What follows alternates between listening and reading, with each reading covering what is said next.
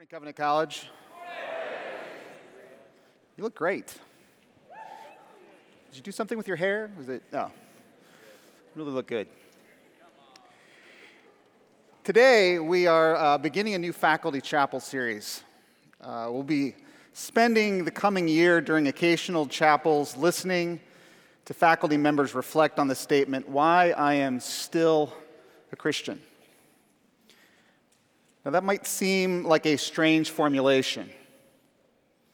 Notice that it's very different from the more straightforward, "Why I am a Christian," in which we might expect to hear a personal testimony explaining how the theological claims about Jesus became activated in the speaker's life.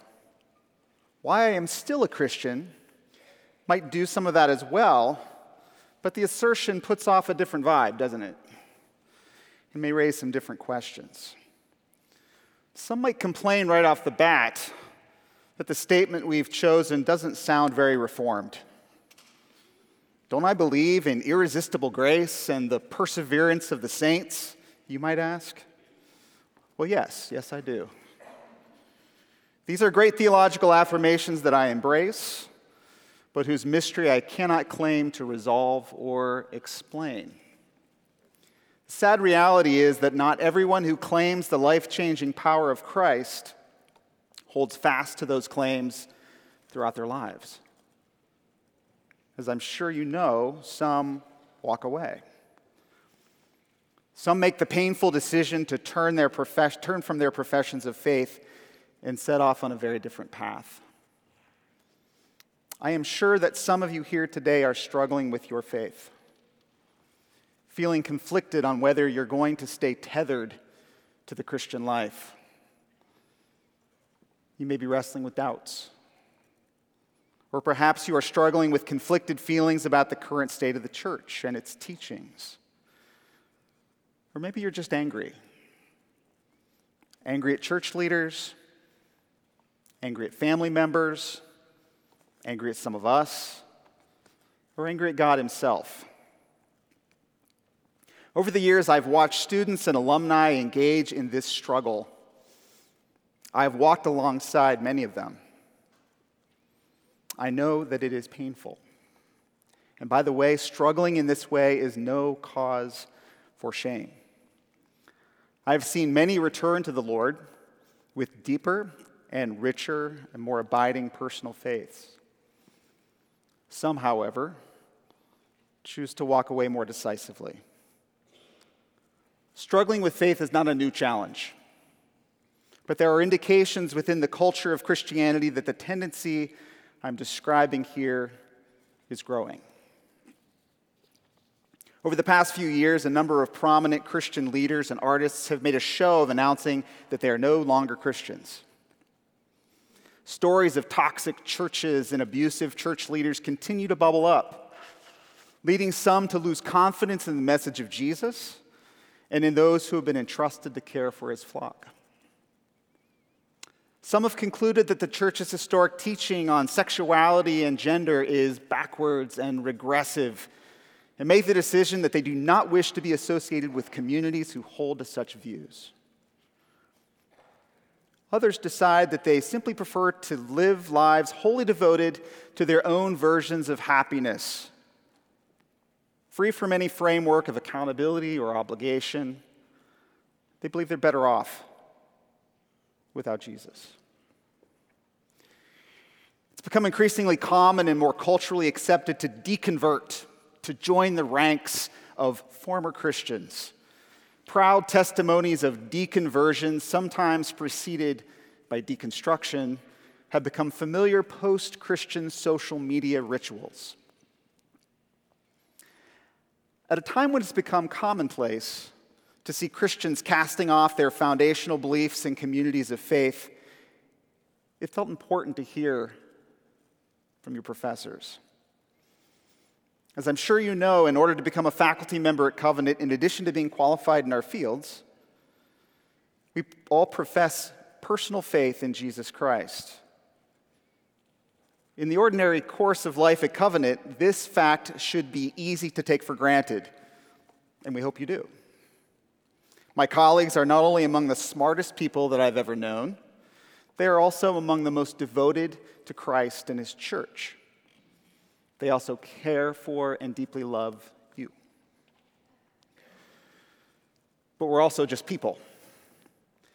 Ordinary, broken people with struggles in our family lives, in our churches, in our personal health and well-being, and in our daily work here at the college. We have anxieties. We have doubts.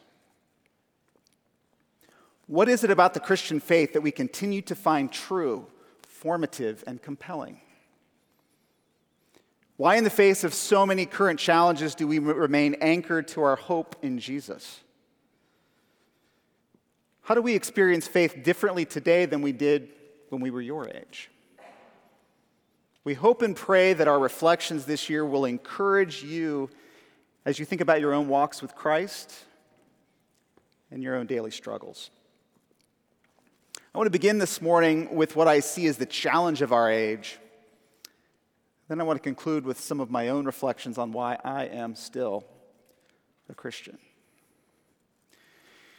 When Covenant College was founded back in 1955, the Christian faith enjoyed near universal assent throughout the Western world, especially here in the U.S. I'm not saying that everyone was a Christian. That is clearly not the case. But Christianity was recognized as one of the basic foundations of society, among the key building blocks of Western law, politics, and cultural life. It was around this time that President Eisenhower signed bills placing the words "In God We Trust" on our currency and "Under God" in the Pledge of Allegiance. It was Christianity that Americans leaned on to shore up our unity amid the global threat of Soviet communism. The cultural heritage of Christianity was among the undisputed pillars of Western society, and pretty much everyone knew it. It should be clear to you that we no longer live in that world. Nearly 70 years later, Christianity's significant cultural status is something we can't take for granted. It simply doesn't command the same level of respect that it once did. The tenets of Christian faith were once uniformly recognized as a chief source of stability and social cohesion. While some still see it that way, it is just as likely today for people to associate Christianity with conflict, bigotry, and even hate. Like it or not, Christianity in the West has been undergoing a massive process of reputational decline for the past 50 years or more. Put another way, it is harder to be a Christian in 2022 than it was for your parents and your grandparents when they were your age. Harder in the sense that we face more social friction as Christians living in the modern world. Some of this friction comes simply from navigating a more diverse, pluralistic, and secular society. We don't assume that our neighbors or our friends share our faith or our outlook on life.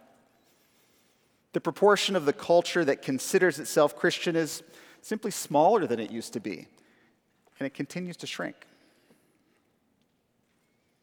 But aside from that, we Christians have some pretty ugly skeletons in our closets. We've been forced to confront them. Some of the friction we faced comes from the growing awareness that people have done a lot of crappy things throughout history in the name of Christ. Christians were defenders of chattel slavery, among the architects of global colonization, among the apologists for racial segregation, and among the protectors of sexual abusers, especially in the church. Even if we were to use every ounce of our energy to demonstrate the ways in which these actions run counter to the very essence of Christ's gospel message of world-changing love, and we should, we cannot change the fact that there are Christians, past and present, who have done rotten things and have done them in Jesus' name. and the rotten things they've done have been costly to the reputation of Christianity the world over. And if I'm really super honest, the rotten things I have done have been costly to the reputation of Christianity among people I know. So what difference does it make that Christianity no longer sits at the center of power and influence within our culture? Does it make Christianity somehow less true? I don't think so. But it might just render Christianity permanently uncool. If that is the case, how are you going to handle it? Is that something you've thought about? This is what I mean when I say it's harder to be a Christian today. Wearing the label of Christian carries with it greater social costs than it did for earlier generations, and those costs may continue to rise. My question is, are you ready for that? Are you preparing yourselves now to live and raise your children in a world where the costs of bearing Jesus' name are high and the social benefits are vanishingly small? Let me be clear. I'm not saying that Christians in America are under attack for our faith. We are not. I'm hesitant to indulge what Alan Noble calls the evangelical persecution complex, our tendency to inflate the ways we talk about cultural opposition, mistaking what I have described as social friction for genuine suffering for the gospel, which is actually happening around the world. We're not there yet, but the day might come. My question is, are you ready? Now, this isn't the first time that Christians have experienced diminished cultural power, right? Believers in the first century, in fact, had none. They were a marginal, maltreated minority, even within their own religious community in Judea, and would even hold less cultural influence as they moved out into the Roman Empire. First century Christians were decidedly weak, and the apostles were pretty open about it. Paul states, 5 times I received at the hands of the Jews the 40 lashes less one. 3 times I was beaten with rods. Once I was stoned.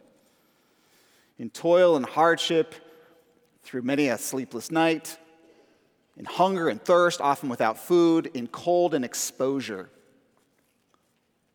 This is not the testimony of a dude who holds a lot of social power, right? The New Testament promises nothing of the sort. Indeed, Paul and nearly all the disciples would die violently at the hands of the state. Christians were a weak and marginal lot, and from a worldly point of view, they lived on the edge of annihilation. After nearly 300 years of state-sponsored persecution, something changed. The Roman Emperor Constantine recognized Christianity as a legitimate part of the social order. For the first time in history, Christian institutions, ideas, values were imbued with social power. When the emperor became a Christian, the public fortunes of Christianity grew dramatically. Our status in the eyes of the world rose. We became the cool kids. And the long-term consequences of this marriage between Christianity and social and cultural and political power have been both very positive and very negative. On the positive side, the Constantinian transformation of Christianity put an end to persecution, made Christians respectable citizens. Christian values began to weave themselves into the culture, making life in the empire more stable, compassionate, just, and free. Moreover, the rise to power of a Christ-friendly state would aid the spread of the gospel around the world. Today, when we urge one another to engage the culture or to become salt and light in arenas of cultural influence, we are invoking aspects of that Constantinian heritage. In other words, Christians living in the West have long assumed easy access to cultural power thanks to this Constantinian frame. We got used to having it, and to be honest, we did a lot of cool things with it. But the Constantinian marriage has also had some negative consequences. When Christianity was wed to social power, the Christian faith was easily used to validate wicked activities. I've already listed some examples, and sadly, the list could go on. When the emperor becomes a Christian, every war, every conquest, every social experiment, regardless of its character, comes with a Christian seal of approval. Power corrupts, with often tragic results for a Christian witness. There's another less examined negative consequence of this Constantinian merger. When the emperor is a Christian, new motivations arise for identifying as a Christian ourselves. Being a Christian suddenly helps you climb the corporate ladder. It enables you to network among the powerful. It could make you rich and powerful. In a pre-Constantinian world, there was no social benefit for identifying as a Christian, only social costs. No one would have called himself a Christian then unless he really believed it. What would be the point? The Constantinian marriage created a vehicle for power and reputation completely detached from real discipleship. Hypocrisy and social or cultural Christianity have been the legacy. So whether we think of the Constantinian system as good or bad, we need to recognize that it is currently collapsing. That's what we mean when we say we're living in a post-Christian world.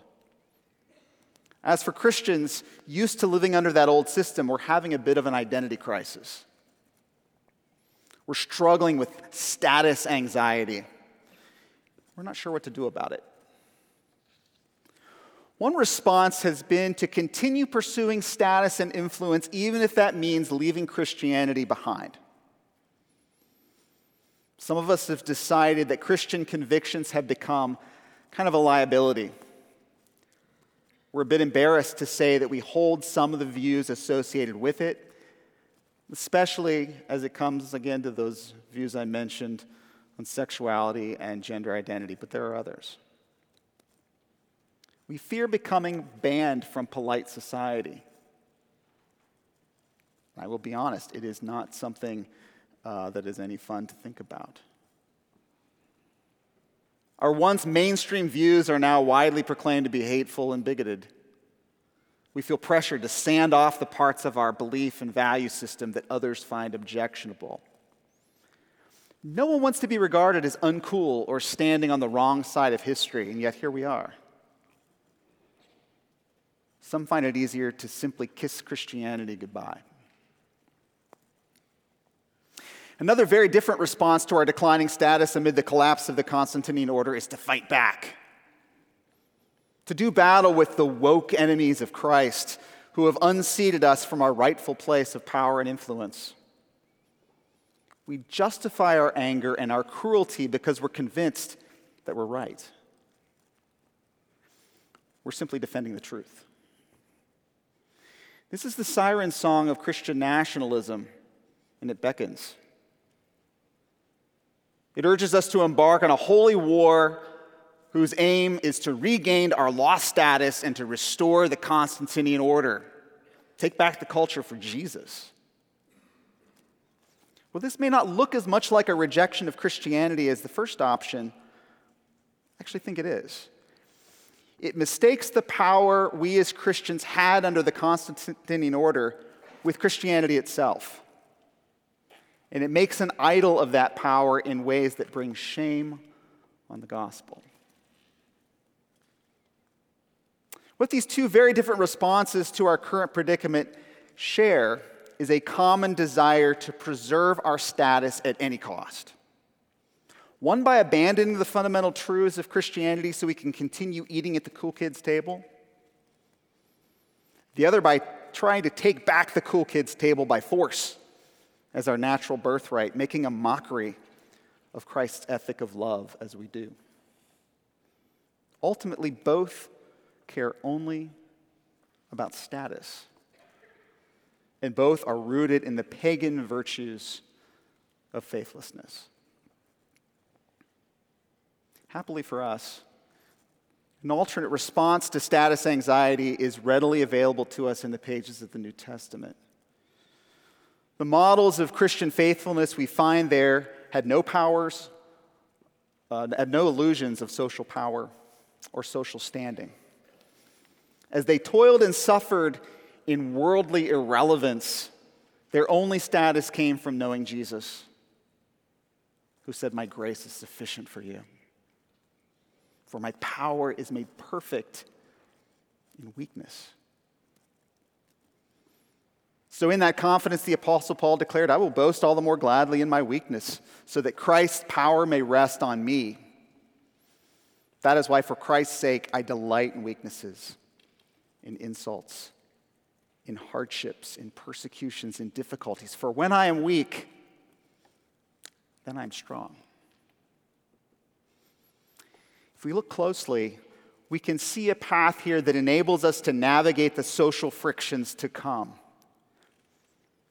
In the gospel, Jesus offers us wisdom through foolishness, exaltation through humiliation, joy through suffering. The gospel promises that we will receive through giving, that we will gain through losing, and that we will obtain riches through poverty. The only path to self-fulfillment is through self-denial, and the only way to life is through death and dying. Jesus offers us a message in which we are called to love our enemies and to pray for those who persecute us. If you are looking for a life rich in meaning, grounded in love, and plugged into the Father of lights, then I think this is the path you're looking for. So why am I still a Christian? I'm still a Christian because the gospel is the power of God for salvation for everyone who believes. I'm still a Christian because the cross of Christ remains the only sight that makes sense of my dark heart.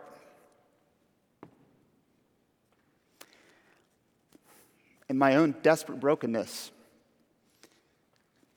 and my own radical need for reconciliation and renewal.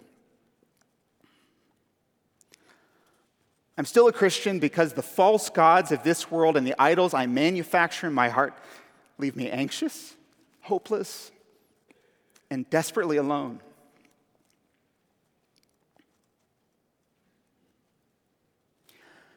While my restless heart has finally found true rest in the faithful arms of Jesus,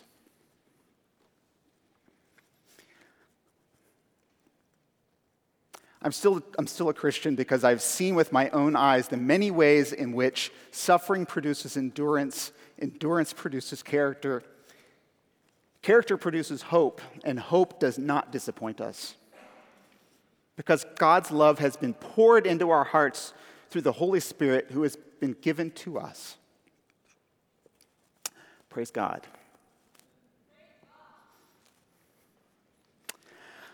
I'm still a Christian because I am convinced that neither death nor life, neither angels nor demons, nor neither the present nor the future, nor any powers, nor height nor depth, nor anything in all creation will be able to separate us from the love of God which is in Christ Jesus our Lord. Amen.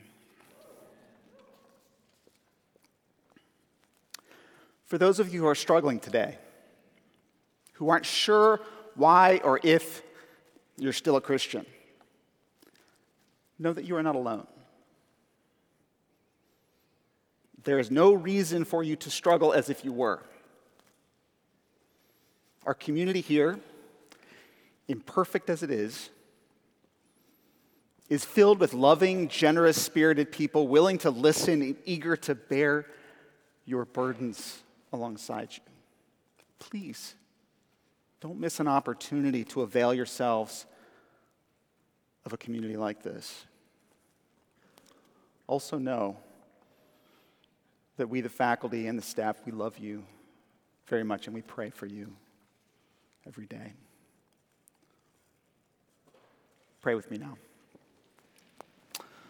O God, our rock and our refuge, there are many things that we allow to erode our faith in you.